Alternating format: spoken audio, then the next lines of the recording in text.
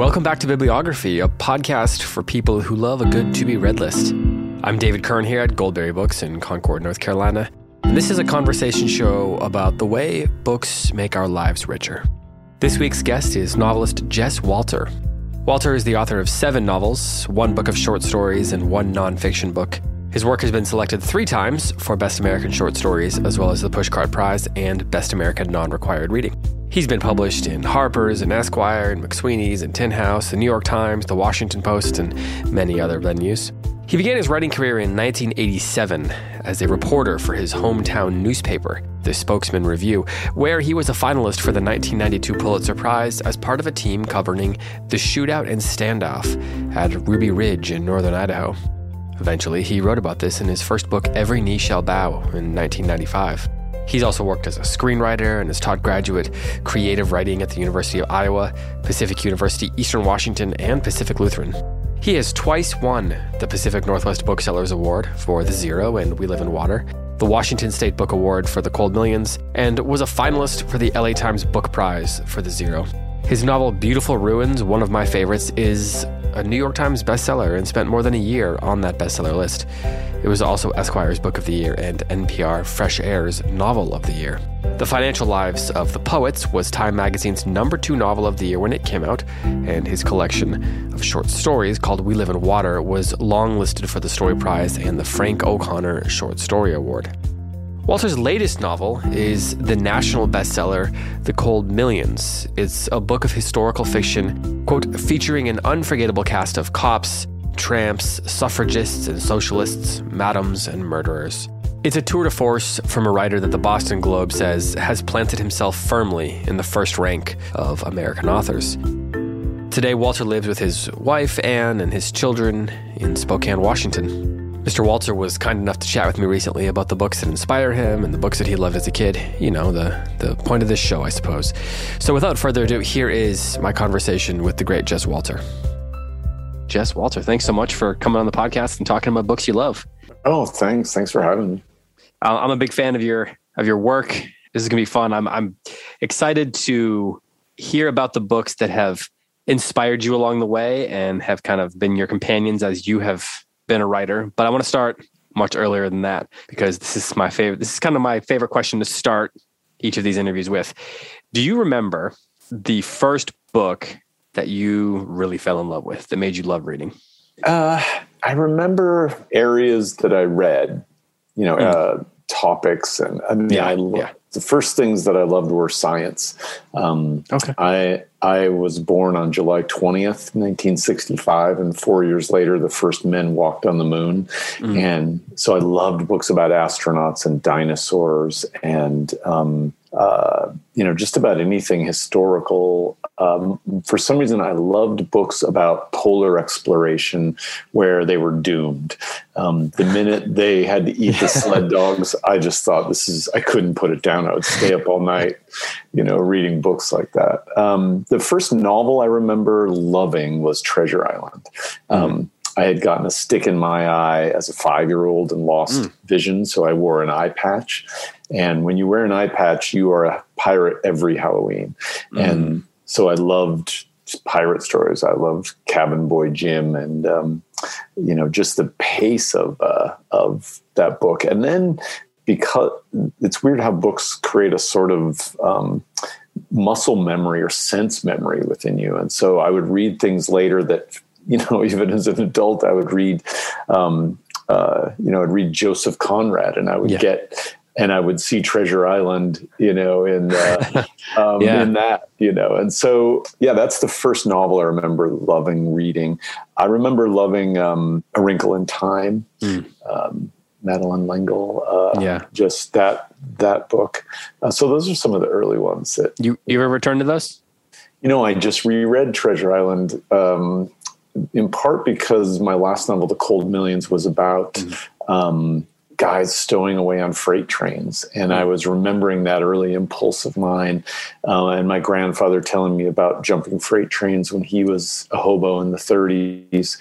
And I just kept thinking, why does this remind me of Treasure Island? So I reread it. It totally stands up. It's still just, everything you could want from an adventure story. I feel like being a pirate and wearing an eye patch could also be good for an author. I'm surprised you didn't keep up the look.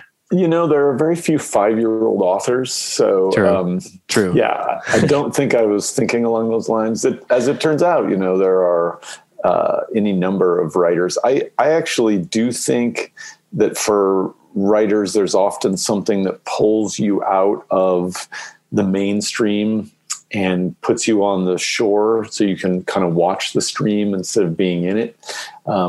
Some kids, it's the death of parents or a divorce or, just some other quality that makes you more observational than active, I think. That's my own just amateur psychology. But there were a couple of years where I couldn't go out and play with the other kids. So you sit in the window and watch them play while you read books and go to libraries. Wow, that would change the course of your life in many ways, I imagine. It should have. It should have kept me from playing every sport, but instead made you want to do them more. Yeah, with a kind of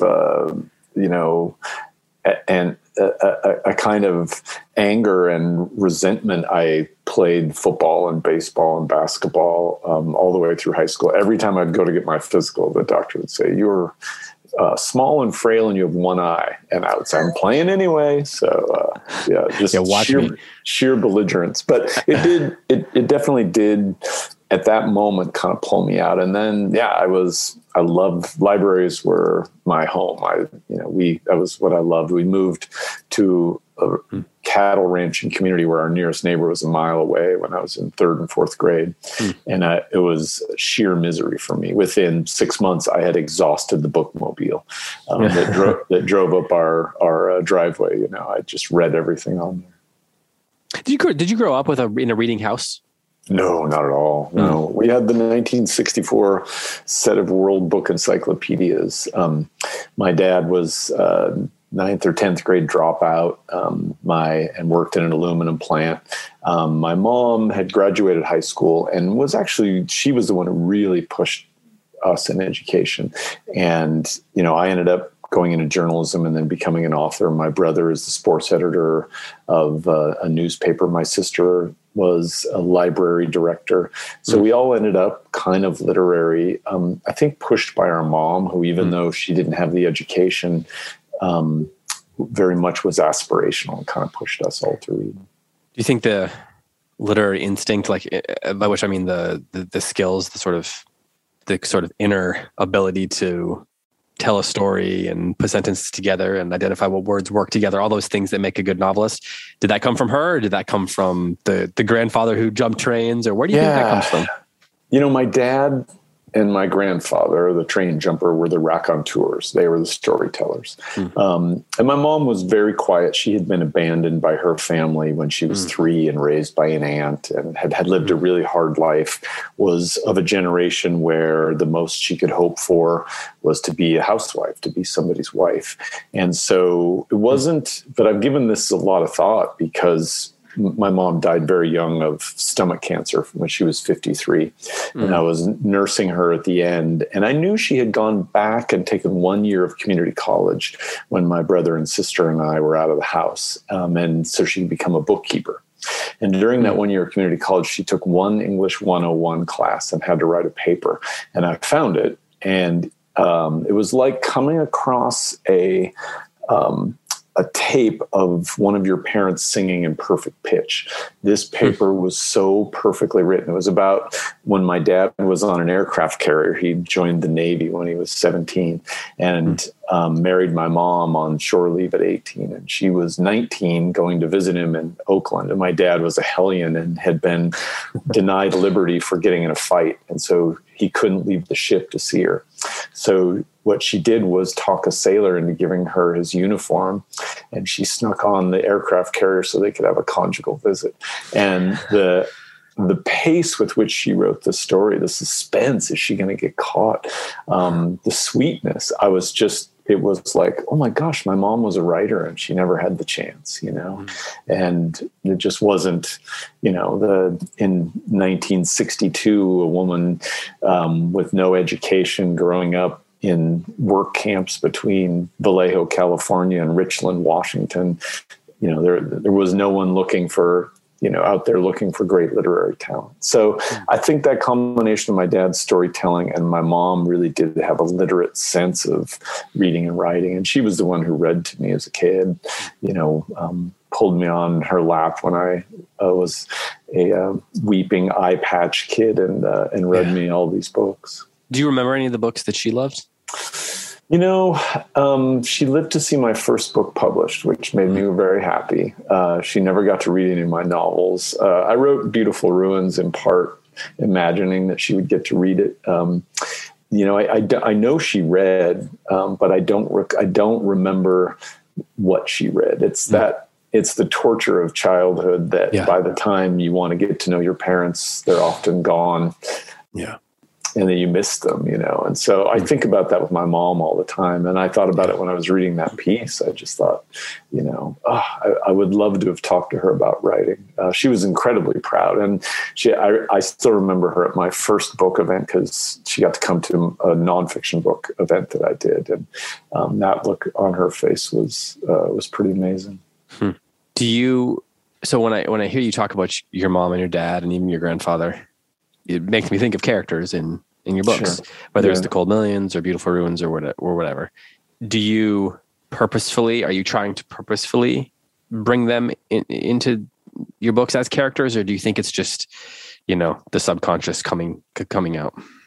Yeah, I tend not to be an autobiographical writer. And I'm not sure why.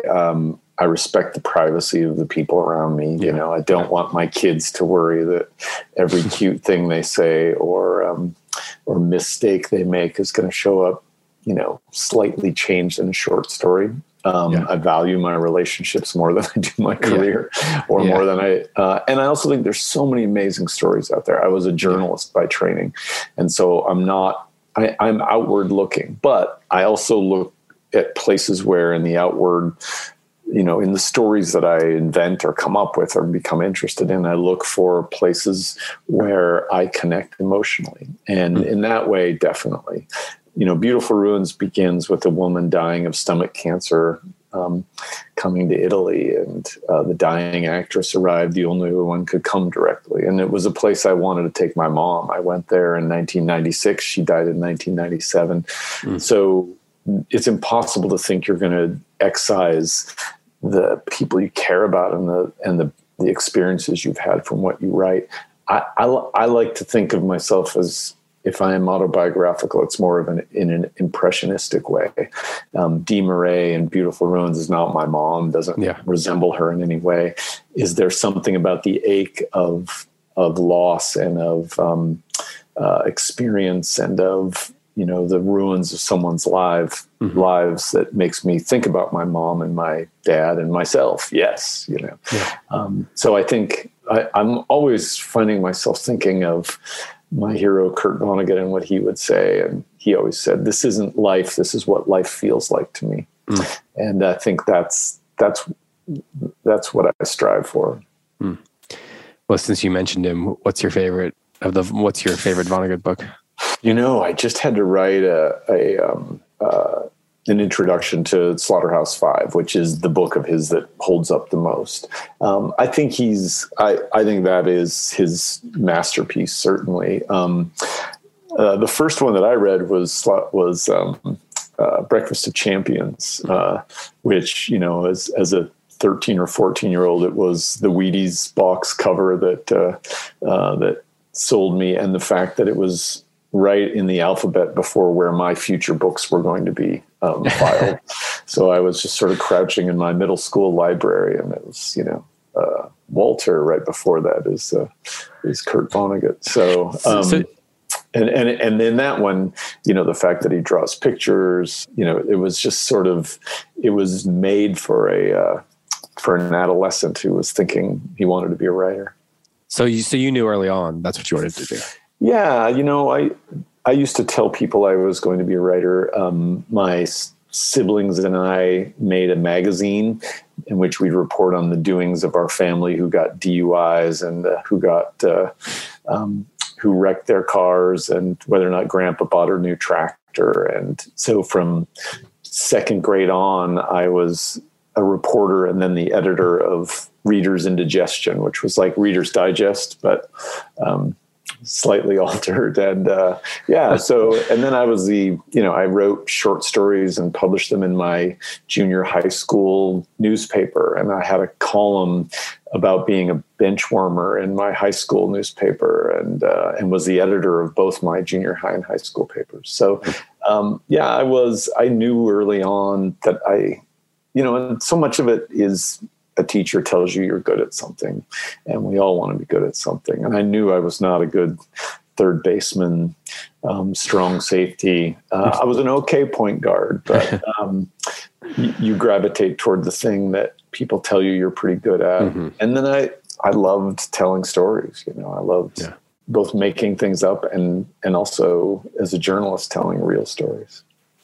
Well, let's talk about the journalism thing, because I would ask you who your favorite authors or favorite books written by authors who wore eye patches, but I don't know how many there are. There are quite a few. I guess Jim Harrison wore an eye patch, didn't he? Harrison, Faulkner. Faulkner, of course. At one time, I think I knew about 20 of them, when I was thinking, in those days when you think you'll pull an anthology of eye patched.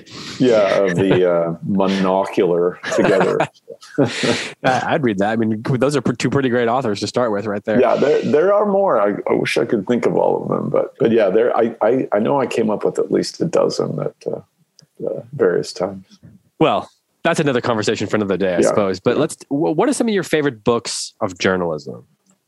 Of journalism or novels by journalists? Because that's a good. Because I don't have an MFA. A newspaper was my MFA, and I love Masters of Fine Arts programs. I love education of all kind. If there's a degree in the thing you love, I think you should go choose it. That said, I think we've lost something when that becomes the only path to becoming a literary fiction writer, or almost the only path. And so I have a real soft spot for journalists, for writers who had a journalism background. I'll give one great example, Pete Dexter, who was an amazing columnist at the Philadelphia Inquirer and rough and tumble character whose novels, Paris Trout and The Paperboy, a National Book Award winner, not someone people talk about. And it's because fiction has found its way into schools. And I don't just mean colleges, but into the school of minimalism, the school of autofiction, the school of Rachel Cusk style, empathetic narrative, and those are, and something has been lost of the old blue collar storytelling journalist, writer. Growing up, Joan Didion was just one of my favorite writers that there ever was, because of the way in Slouching Toward Bethlehem and the White Album, she applies journalism, and then there's this sort of like almost seepage from the ground beneath of her own anxieties and personality into it. And I loved the blend of those things. William Kennedy is another writer whose journalism background helps him write this incredible web of great stories about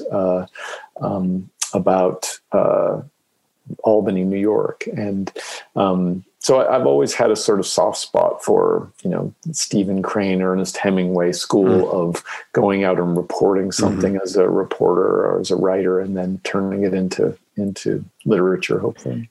Have you read Wright Thompson or John Jeremiah Sullivan? Yeah, John Jeremiah Sullivan is terrific. And who is the first one? Wright Thompson. Oh yeah, I've heard of Wright Thompson. He's written a lot of profiles on athletes. Like he wrote one of the most important Michael Jordan profiles. But I've always thought those two guys, like Pulphead by John Jeremiah Sullivan. I felt like reading that guy, he could write a collection of short stories or a novel. Totally. Yeah. That would be incredible.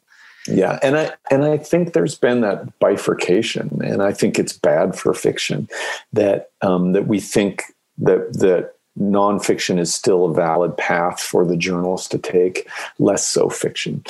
You know, fiction writers, because they're outward looking, they tend to write books that maybe get classified as crime fiction.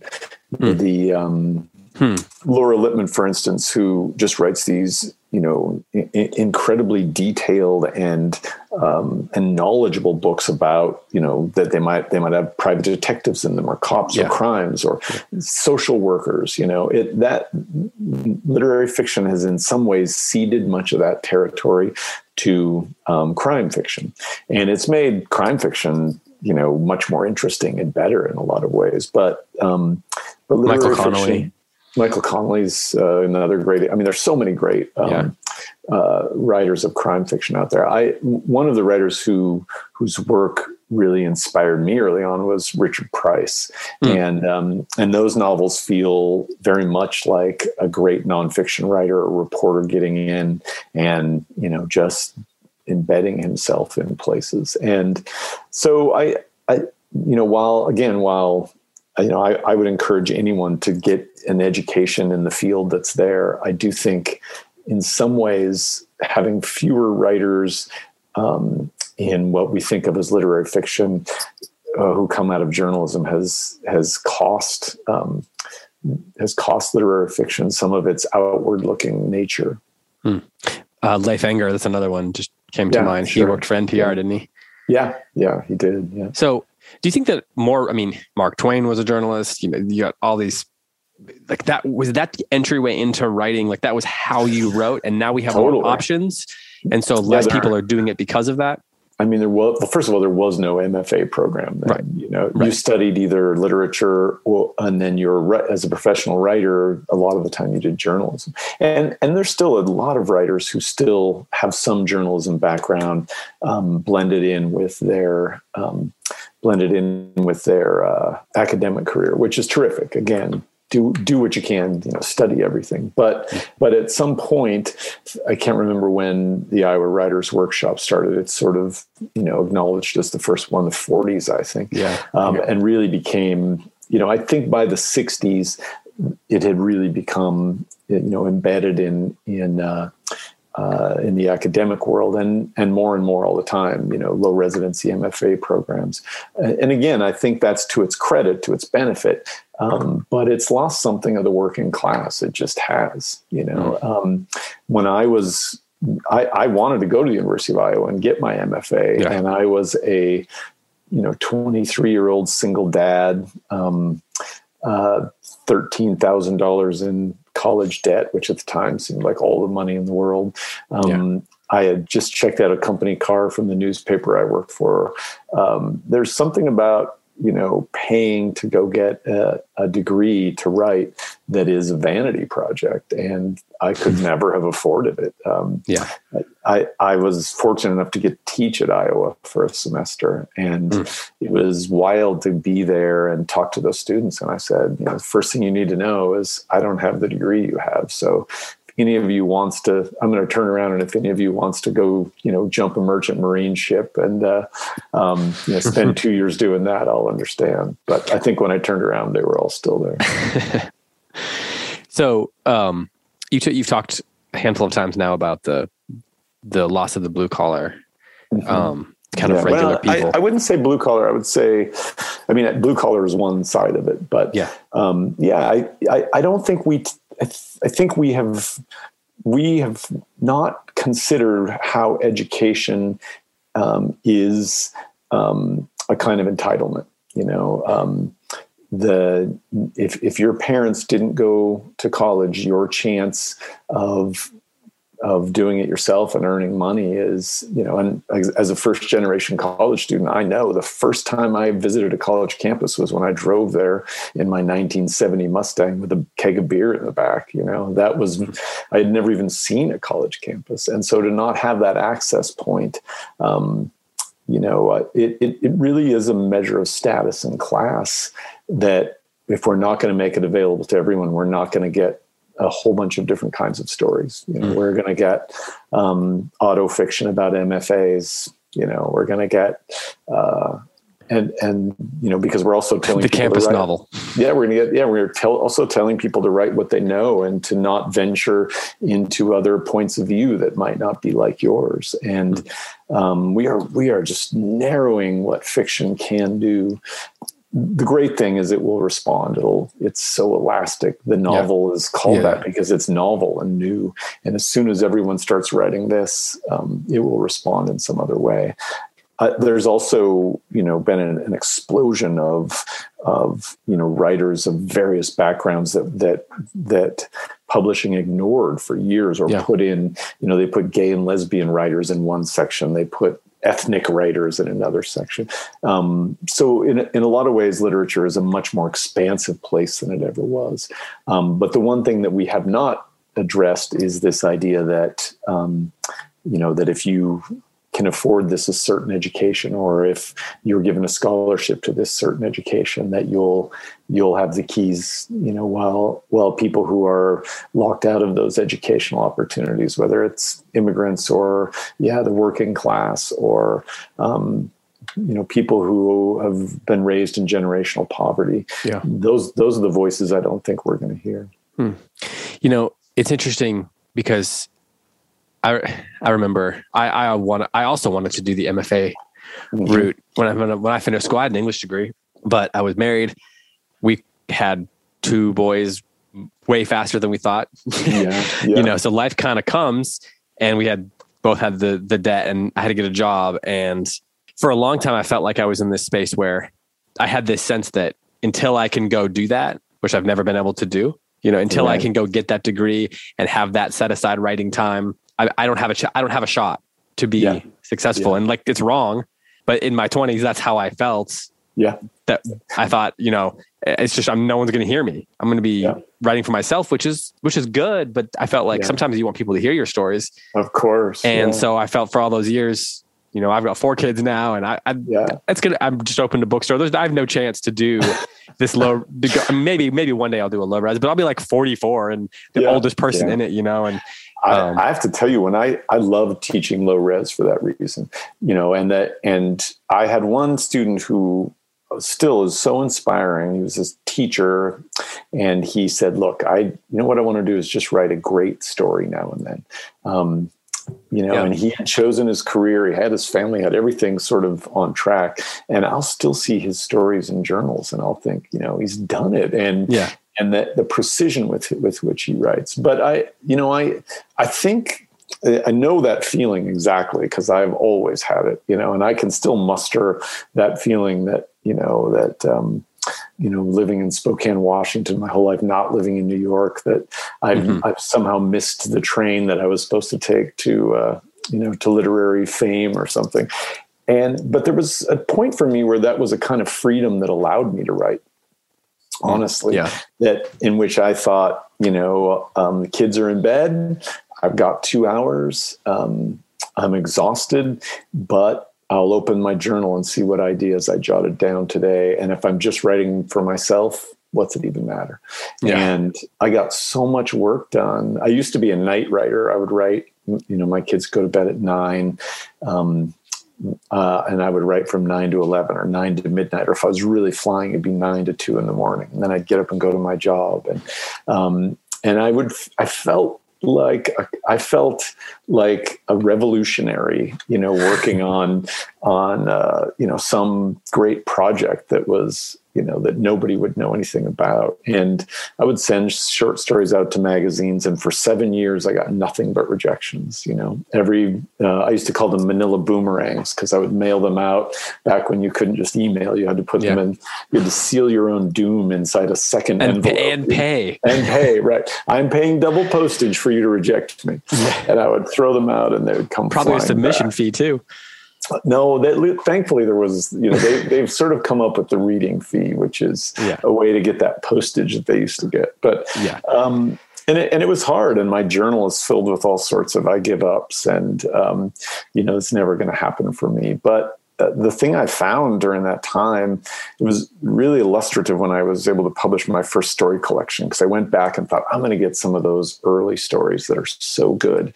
And when I looked at them, I thought, wow, I got so much better in, those 11 years, 10 years of struggling to get fiction published were, but I was reading all the time. I was trying on different styles. I could see places where I was imitating, various writers of the time. Here's a Carver story I sent for you. Here's a Mary Gateskill story you might like. I was going to ask you. I'm fascinated by what writers read in the midst of the struggle. So whether it's the years when you're not getting published, or it's the days when you have. Well, I won't call it writer's block, because there are debates about whether that exists. But of course, yeah. But so what were you reading during those years? Was it just why you were just trying to immerse? I had this terrible feeling that I was, when you haven't done the homework, you have that nightmare where I just felt like I'm in a field where I haven't done any of the homework. I started working at a newspaper my junior year of college, and that's kind of where my academic training ended. So I would be asked to teach in these MFA programs or go lecture. So I read everything. And if someone mentioned something that I hadn't read, I would nod knowingly as if I'd read it and then go immediately check it out at the library. My insecurity was so profound that, but what was I loving? I was loving Don DeLillo during that period. I still don't think there's a better stretch of novels, from Mao Tu to White Noise, Underworld, the Libra, that there was just that stretch of novels where every time I read one of his novels, I felt as if another room opened in a giant mansion. I could just keep seeing this kind of expansive creativity that he was bringing to the project, and this sort of larger social thing that he was doing within this arch, ironic voice. I loved it. I loved Edward P. Jones' The Known World and All Hagar's Children. When that came out, it destroyed me. Marilyn Robinson's books, from Housekeeping through Gilead, and Mary Gateskill's stories. As I read those, I just thought, these stories are they just have such a coiled intensity to them. And Dennis Johnson, James Welch. There were so many writers. Percival Everett, who's just become. He has a new book coming out, and didn't he just get nominated for the National Book Award? No, he just was Pulitzer. The Pulitzer. For Telephone, right? Yeah, which is funny because he's one of those guys. You sometimes feel like you're wearing a concert T-shirt, and people are like, oh, what band is that? Yeah. And then you're standing on the street and a car goes by and you hear it coming out of the window of their car, and you're like, oh, everyone's going to discover this band, And, the little Spokane band. Yeah, right. And so you want to tell people, somehow you want to just say like, well, I've been reading him since 1998, or whatever, as if that's going to score you some points, But, so I was just sort of reading all over the map, and also doing what I would call remedial reading. There was one summer when everyone, I would just hear so many people talking about the Russians. And then I was like, so I spent a summer read Tolstoy. Yeah, I did. I spent a summer reading Anna Karenina and the Brothers Karamazov and, and Chekhov stories and, Turgenev. I'm just trying to catch up. So I felt like I was constantly playing catch up. And I used to keep on my website a list of all the books I'd read. And I went and looked through it one time, and it was really humbling and kind of thrilling to see, how widely read I'd become. And especially at the time for current literature, I judged several awards, judged the National Book Awards one year, a couple of PEN Awards. And when you do that, you read a sort of swath of literature that if those writers happen to be working in those years, then you find yourself, aware of so many different writers, who are out there. Is there anybody that during that time just came out of nowhere and blew you away that you still remember, that you would recommend, listeners to this podcast read that book? I mean, I would have said Everett. I would have said Erasure, but now that we've mentioned him, now that we've mentioned him, he isn't quite as out of nowhere. One thing I'm noticing is a kind of calcification of my reading mind. You and I will finish this, and I will think of 40 books that meet that category. It's kind of why I like this, though, because it's like, I didn't prep you with the questions ahead of time. I like to know what's on people's mind, like what's just kind of hovering there. Right. I almost have to look back at my bookshelf back there because that's where they'll be. You recognize the spines. Yeah. I mean, Roberto Bolano, reading Savage Detectives in 2666, just, it was such a different sound and quality. From 2001 through 2006, I was engaged in writing The Zero, which is a novel about my experiences at Ground Zero after 9/11. And I was reading a lot of satire at that time and a lot of different writers, who were venturing in and out of realism, I guess. And so reading Celine during that period was kind of terrifying. And it's funny. We tend to think that the writing that's going on around us now is the most, inventive, envelope pushing writing there is. And then you go back and read Tristram Shandy or Cervantes, and you think, oh my God, the first novels did everything we can even think of. The thing was invented with the most elasticity you could ever imagine. But there was also a period I loved the metafictionists, Robert Coover and Donald Barthelme became, and then I also had such a love of noir, especially James Cain. Cain was a writer who, and Patricia Highsmith, I loved her work too. What do you like to read? Which of her books and Cain's are you most fond of? I mean, the Postman and Ripley? The Ripley books are I just think are masterpieces, and they're able to make with that laconic, especially with Cain, with his minimalist laconic delivery, he's able to just create pure nihilism in this, in a way, but in a way that is so appealing. And when I think of Highsmith, I think of sort of folding character over and over, folding the idea. I learned this lesson from this pulp novel one time that was such a great pulp novel. And that was that surprises of motivation are the most powerful in a book. That someone is doing something for a reason that A, surprises you, or B, might even surprise them. The ambivalence and ambiguity of desire that comes out of noir to me is what's so interesting. Do you remember which book that was? Yeah, I do. It was the Odessa Files by Frederick Forsyth. Yeah. One of those great 1960s books about a guy chasing Nazis, and at the end, and he's German. He's a German reporter, and he's chasing this Nazi who took all of these concentration camp survivors and used them as a shield to make his escape from Germany during World War II, killing them off as he went, even shooting a Wehrmacht captain who tried to stop him at the border.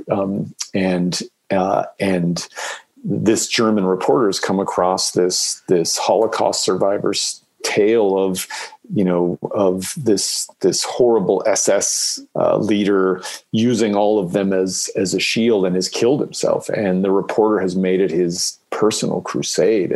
And you think, of course he has. It's a Nazi. We got, this is what we do, is chase Nazis. At the very end of the book, he has the Nazi, and he has his gun on him, and he says, during your escape, you killed a Wehrmacht captain. That was my father. You know, a total Empire Strikes Back moment. You know, and yet I just remember thinking, oh, even the most egregious, horrible thing that happened in the 20th century, it's still personal for this guy. This is how, and in a way, there's something deeper there. This is how it was allowed to happen.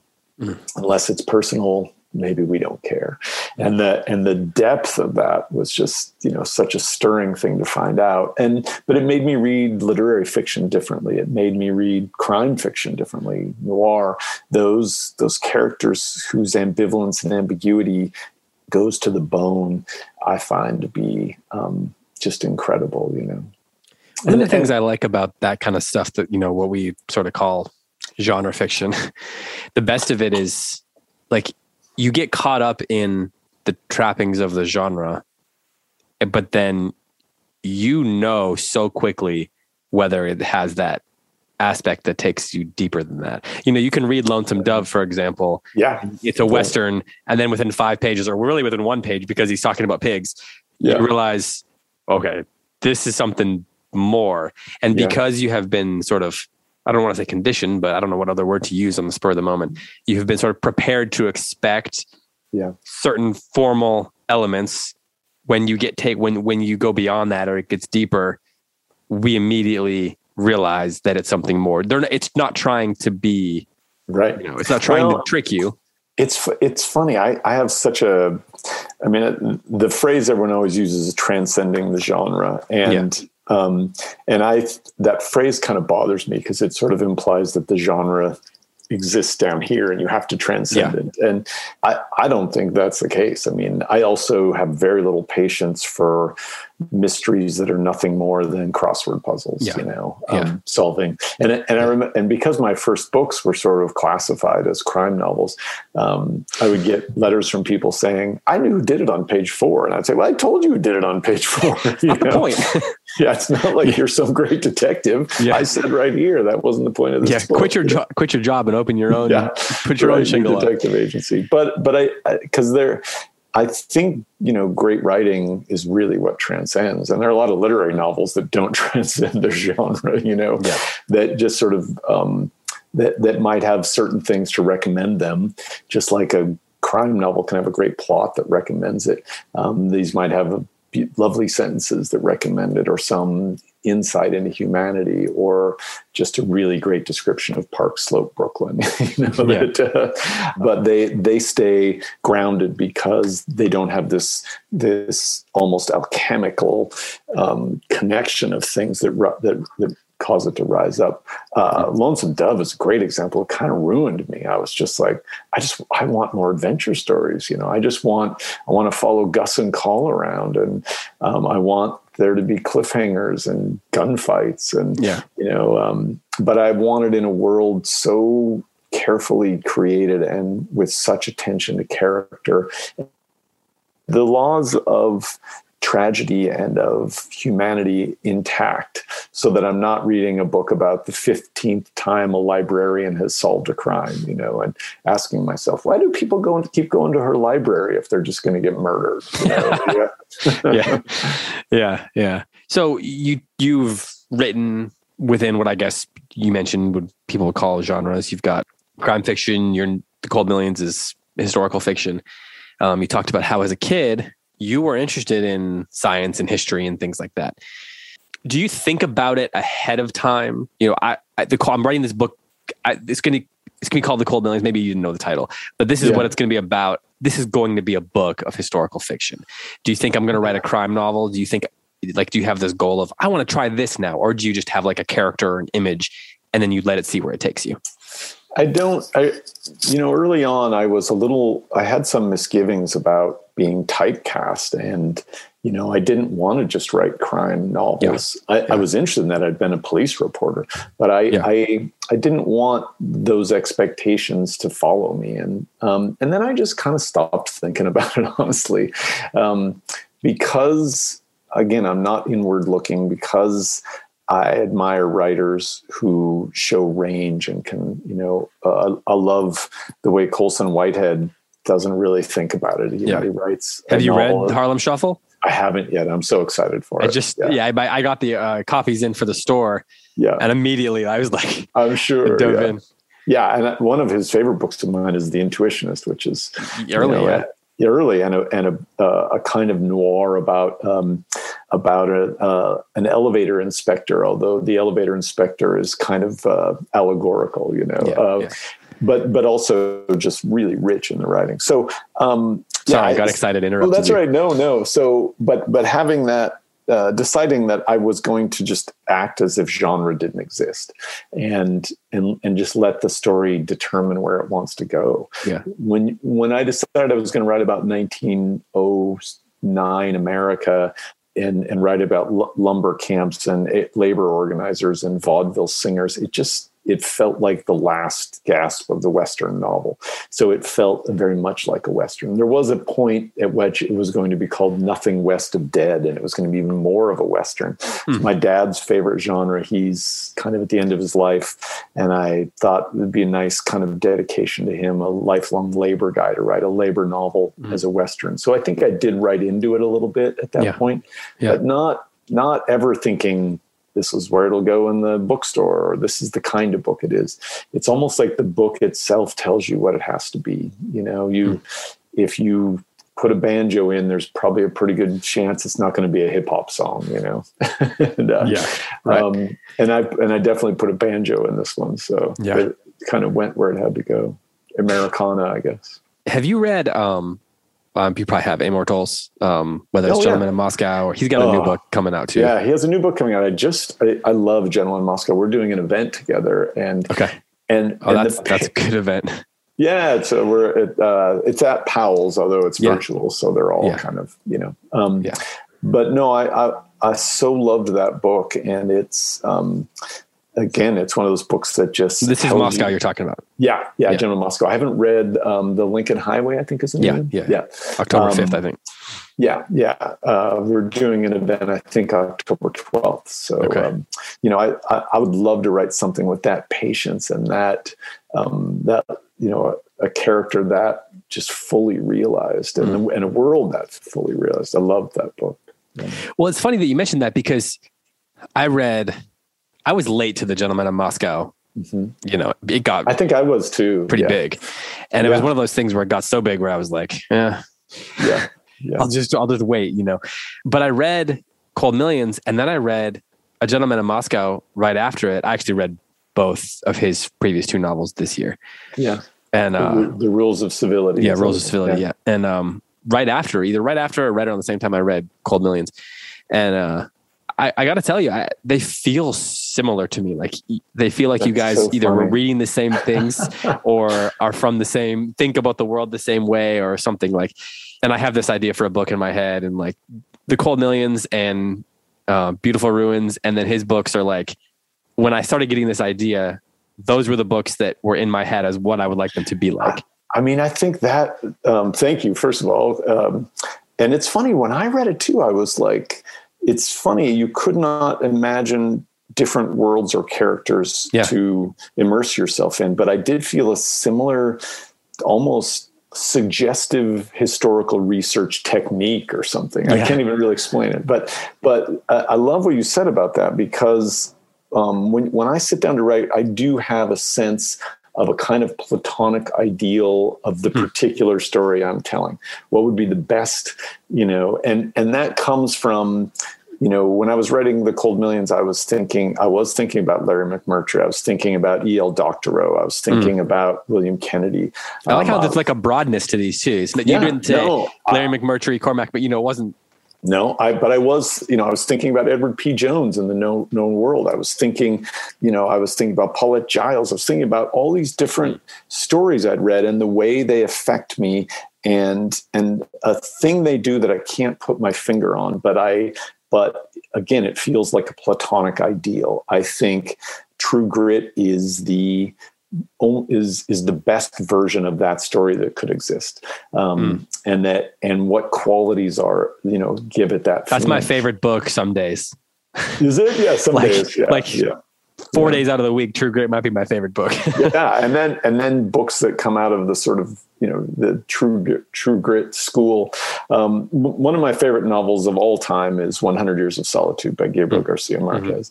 And I'll even go so far as to make overt references to the things that I love in the work. So I decided The Cold Millions would start in 1864 with the kid going over the waterfall, and it would end in 1964. That I, with Rye at the retiring from Kaiser Aluminum. Now no one is going to read those two novels and say, "Well, look, he clearly cribbed 100 Years of Solitude." They almost couldn't be more. They almost couldn't be less alike. Yeah. But there's something else that the way musicians borrow from one another or are influenced by one another that I think works with writers too. A melody, a progression, a vibe that you get from these things that you try to incorporate.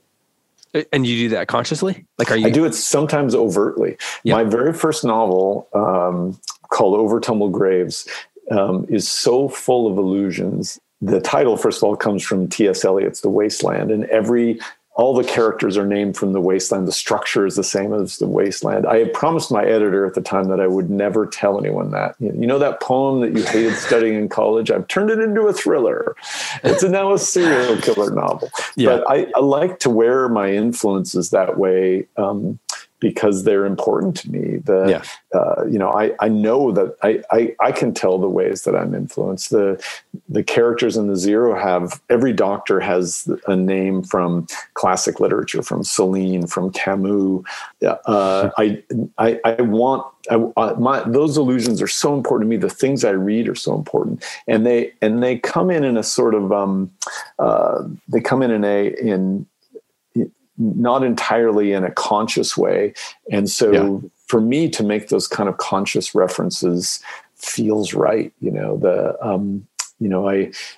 The very first sentence of 100 Years of Solitude, many years later, as he faced the firing squad, Colonel Aureliano Buendia would recall that distant afternoon when his father first took him to discover ice. As I was writing Beautiful Ruins, I was thinking, I want to write a big winding sentence like that. The dying actress arrived in his town the only way one could come directly, in a boat that motored around the pier, bumped against the rock jetty. Motored around the pier and bumped against the rock jetty. It was my own way of writing a winding sentence that had a whole novel contained in it. And so, again, no one's going to read those two sentences and say, "You cribbed this sentence." It's a totally different sentence. But the sound inspired me the same way musicians in the 1960s were inspired hearing the Memphis sound or something. It inspires you to take it into your own work in some way. So say I'm writing a short story. Sometimes I'll think the short stories that I most love, like say I had to create a Mount Rushmore of the short story writers that I most love. I'm going to do, I think Hemingway's written a few stories that are just like perfect, right? O'Connor. Yeah. My Mount Rushmore would be Alice Munro's Head would be the biggest by far. But, okay. I do love Munro. Yeah. But like maybe I have a couple of people who, when I think of how I want to write short stories, for me, Gerganis is on that too, North Carolina writer. Maybe it's just because we're from the same place. Oh, which is huge and important. Yeah. But then I have like a couple other writers who, when I think of if I were to write a novel, they would be the writers that I would want to write a novel like. Do you ever think about your short story writing and your novel writing differently? Side question before you answer that. Yeah. What time zone are you in? West Coast. So I've got plenty of time. You don't need to leave in 2 minutes then. Okay. Nope. Okay. Okay. No. I mean, you can leave in 2 minutes, but behind me, that the middle of the short row where the books are stacked kind of horizontally, is where I just finished putting a short story collection together. And so I had all of these short story collections that I love in there.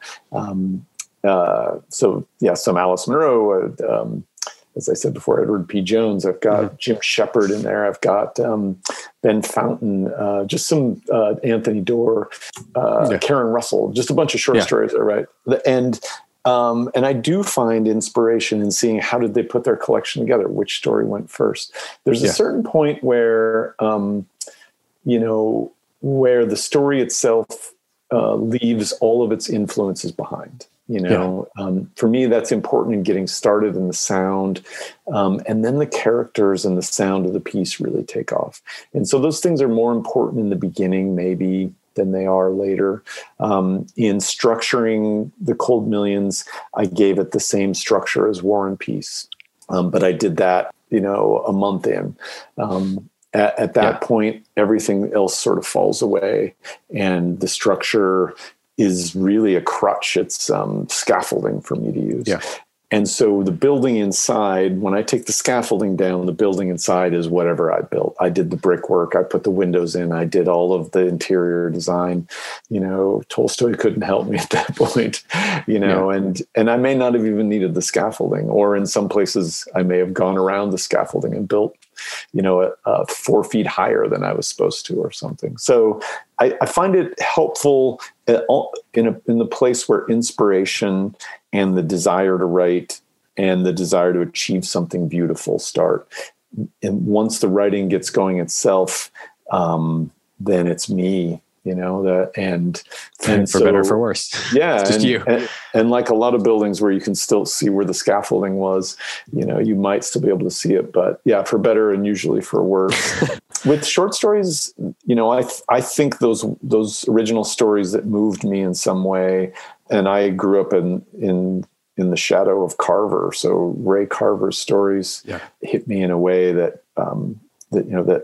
still sort of speaks to me. My friend Sherman Alexie's stories were the same way. That some of those struck me in such a way that they became part of the way that I saw short fiction. And then some writers that came along later, Mavis Gallant, just the way that a story of hers could have a kind of undercurrent that I don't think I'd noticed before. And then some writers whose work was so alien to me causes you to push it in different directions. Robert Coover, who I talked about before, his story Going for a Beer, what he does with time and that. Barthelme's The School, Clarice Lispector stories. There are all these people whose writing I almost aspire toward. And then Tobias Wolff.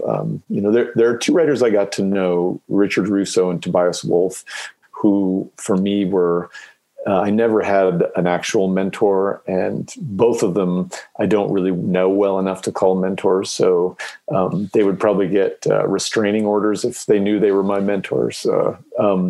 But just watching, reading all of their work, being completists of a writer like that. Nick Hornby was another one, whose work just, and coming along and meeting them just as an author does out in the world, turned out to just to give me kind of role models for how I wanted to go through the world. It's interesting. My next question was going to be whether you have, can you point to 4 novels that would be like your Mount Rushmore novels? Yeah. And that's hard to do because you know people in the world and all that. I mean, not just in the world, but in the writing world, you have friends who are novelists. Yeah. And I was thinking, I can do that. I know the 4 novels that I love probably the most, other than the novels that were the novels I loved as a kid. Sure. Yeah. Then I'm realizing, the 4 novelists that I would point to that wrote the novels that I love the most, I want to read everything they've written. Yeah, right. I used to phrase it this way when I taught. I would say, imagine you're starting a religion like Catholicism, and you need 3 people to be your Father, Son, and Holy Ghost. And now imagine that you have 1 million saints. You can have a Hindu number of others.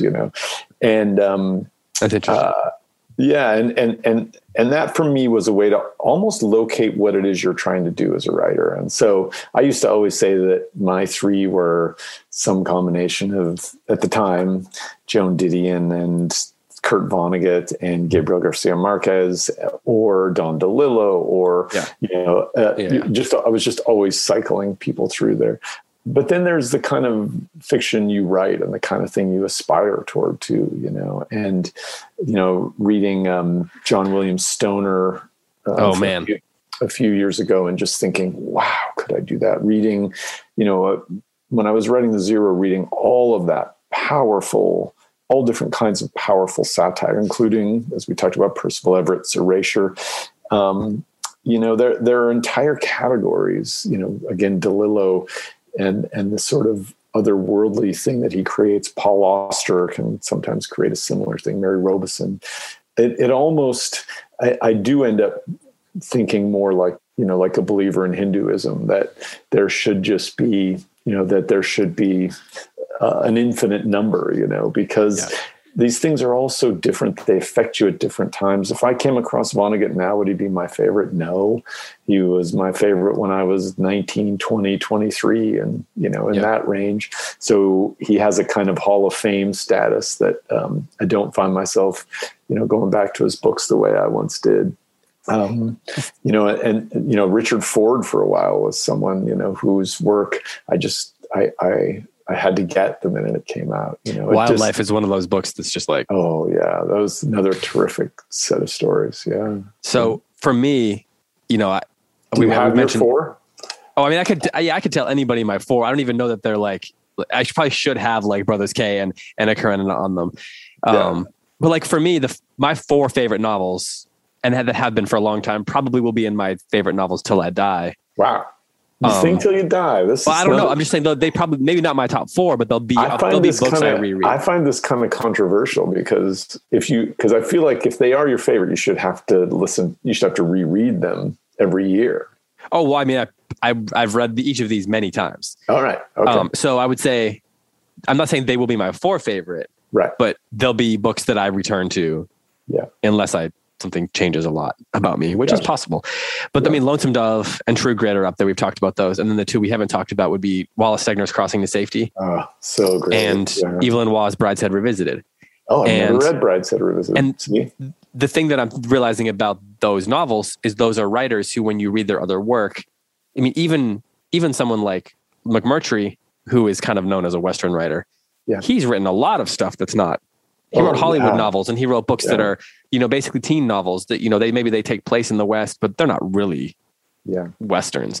And Waugh wrote satire of the Bright Young Things era. And Charles Portis wrote Southern novels, and Wallace. This is what I mean about having these categories. Like, if I were going to come up with a 19th century category, Tolstoy and Conrad and I do love Jane Eyre. I also should add that. I should probably add Frankenstein. But to go to imagine yourself, reading these, in all these different directions, and what makes something last as your favorite, and do the 16 sequels and prequels to Lonesome Dove take away your love for it? It's like, not so far. It kind of did for me. I sort of wanted it to just exist as this singular piece, because so much of it is dependent upon the history of these characters as has-beens, as they've already lived this life. And so to then see the life was as disappointing as it could be, even though they're great books, but they don't, they, in a way, they can't live up to the shadows that they cast on those characters' faces when I imagine them the first time, And again, that's not McMurtry's fault. In a way, I was so glad that he wrote those sequels and prequels, because I raced to them, to read them. It's interesting. I've probably read Lonesome Dove 4 times before I read any of the other ones. And I haven't read the second prequel. I read the first one when they're getting started. And I'm kind of unsure if I want to read the second one, because it is almost too close to what happened in Lonesome Dove. Yeah. So wait, I forgot the 4th. Brideshead Revisited, Portis, and Stegner's Crossing to Safety. Oh, Crossing to Safety. Yeah. Another great book. Yeah. Stegner's, he's wonderful. Yeah. I think he's, I think about when he taught at Stanford, and he had Wendell Berry, Ernest Gaines, Ken Kesey, I think, was there. Yeah. Speaking of Ken Kesey, so if you're a McMurtry fan, have you read All My Friends Are Going to Be Strangers? I have, yeah. Yeah. So that is about, McMurtry having his first success with Horsemen Pass By. And then he goes at one point to Stanford, where he sees a writer named Teddy Blue, but that's actually Ken Kesey. Okay. So if you go back, I didn't know that.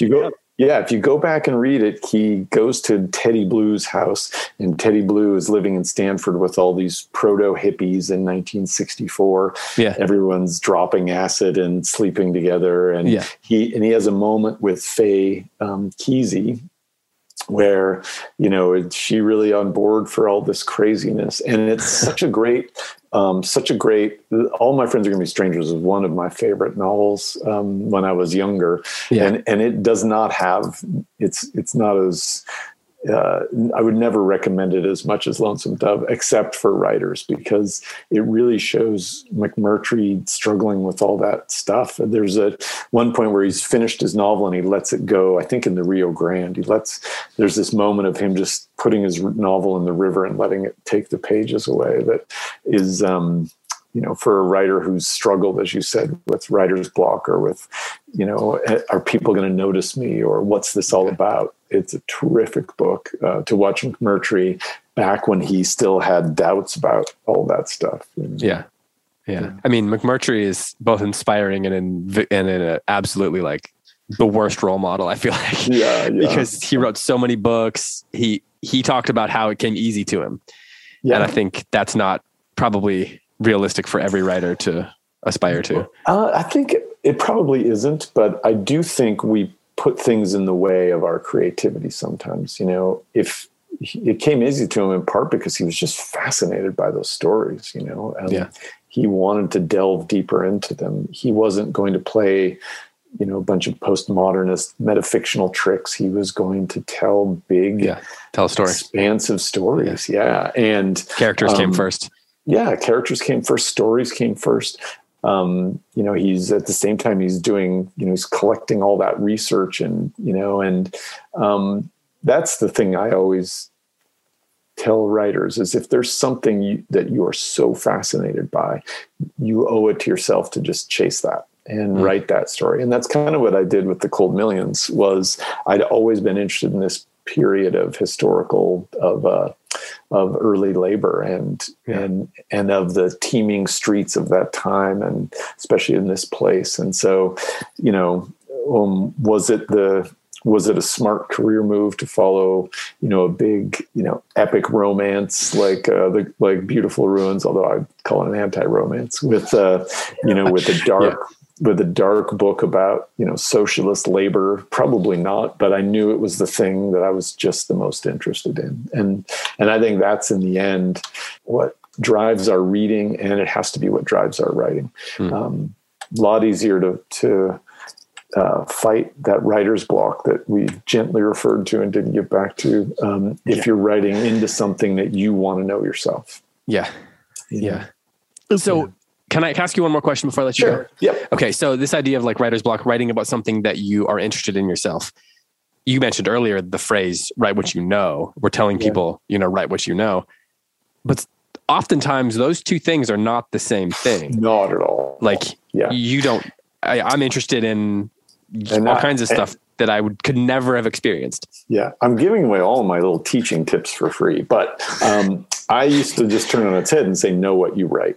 And I am a huge researcher. And then I also love what the American master of our times, Toni Morrison, said, which is, I wrote Beloved because I wanted to read it. And that sounds like really, it sounds almost like a Buddhist koan or something. But just think about if you were fascinated by Texas Rangers, of course you'd go write Lonesome Dove. What happened to Texas Rangers after they left, when they, if that's where your research leads you, just drive yourself into it, drive yourself into the research. The part you will bring to it if you're writing great fiction is human beings. And that is above, below, all around the research. Immerse yourself in a world of pirates, and then don't just give them the same old stupid pirate desires, but give them desires from watching human beings around you. Invest them with your brother's, sense of male insecurity. Not my brother. My brother's so secure, but mine too, actually. Yeah. Invest them with your own, misgivings about your place in the world, that it intersect with the humanity of characters in worlds that you're fascinated by. And that's what's always driven me with fiction. So, and continues to, the novel I'm writing now, which I'm just sort of getting started in, I will immerse myself in research. I will try to figure out what it would be like to be a college basketball player, which this character is going to be. And I'll be really fascinated by the 1960s Venice Beach surf scene and those kinds of things, having them click together, make it for me so much easier to just keep going. Can I ask for one book that you're reading as a piece of research that you would recommend to people? I'm mostly reading magazine articles right now. So I am reading books for Blurb right now, a whole bunch of people, because I just turned in a short story collection. And so everyone wants to, but I take these, you're swapping blurbs. I am. No, I'm not swapping them. I'm trying to do mostly first novelists because they're the ones who tend not to know people. And so I think most of the ones I'm reading now are first novelists. And that feels, I'm not one of those writers who gives a blurb without reading the book, not because I feel like I'm some special person, but just, I think it's worth nothing if what's the point if you haven't read the book? So, so I can be sort of a slow blurber, but I had not read Rachel Cusk's Outline, and I recently read that and thought it was pretty great. I don't know if I'll keep following it through the trilogy to see what other people surrounding the Rachel Cusk-like character have to say, but I could totally see why people are enwrapped with that series. Well, I appreciate the time. You stayed a lot longer than I told you would have to. So the person who helps with my calendar just puts it on there, and I just go wherever I'm told. So, but I should probably go get a glass of water and clear my throat before my next one. So. Yeah. Well, thank you for coming to this Zoom room, and I look forward to the new novel. Thank you. Yeah, and keep going. I want to read this. Those children have to sleep sometime. Keep writing. Yeah. They rarely sleep enough, but I was going to say they don't really have to sleep sometime. But the world will wait. Just keep writing. All right. Thank you. I appreciate that. Bye. Well, that was Jess Walter. Thanks to him for joining me here on the podcast. And I really enjoyed that conversation. Hope you did as well. His new book is called The Cold Millions, and it's available now in paperback wherever books are sold. If you'd like to order from us here at Goldberry Books, you can head over to bookshop.org/shop/Goldberry Thanks so much for listening, and please be sure to tell your friends about the show in whatever form you'd like to do so. We certainly do appreciate that. For all of us here at Goldberry Books, I'm David Kern. Until next time, happy reading, and on this Thanksgiving week, happy Thanksgiving.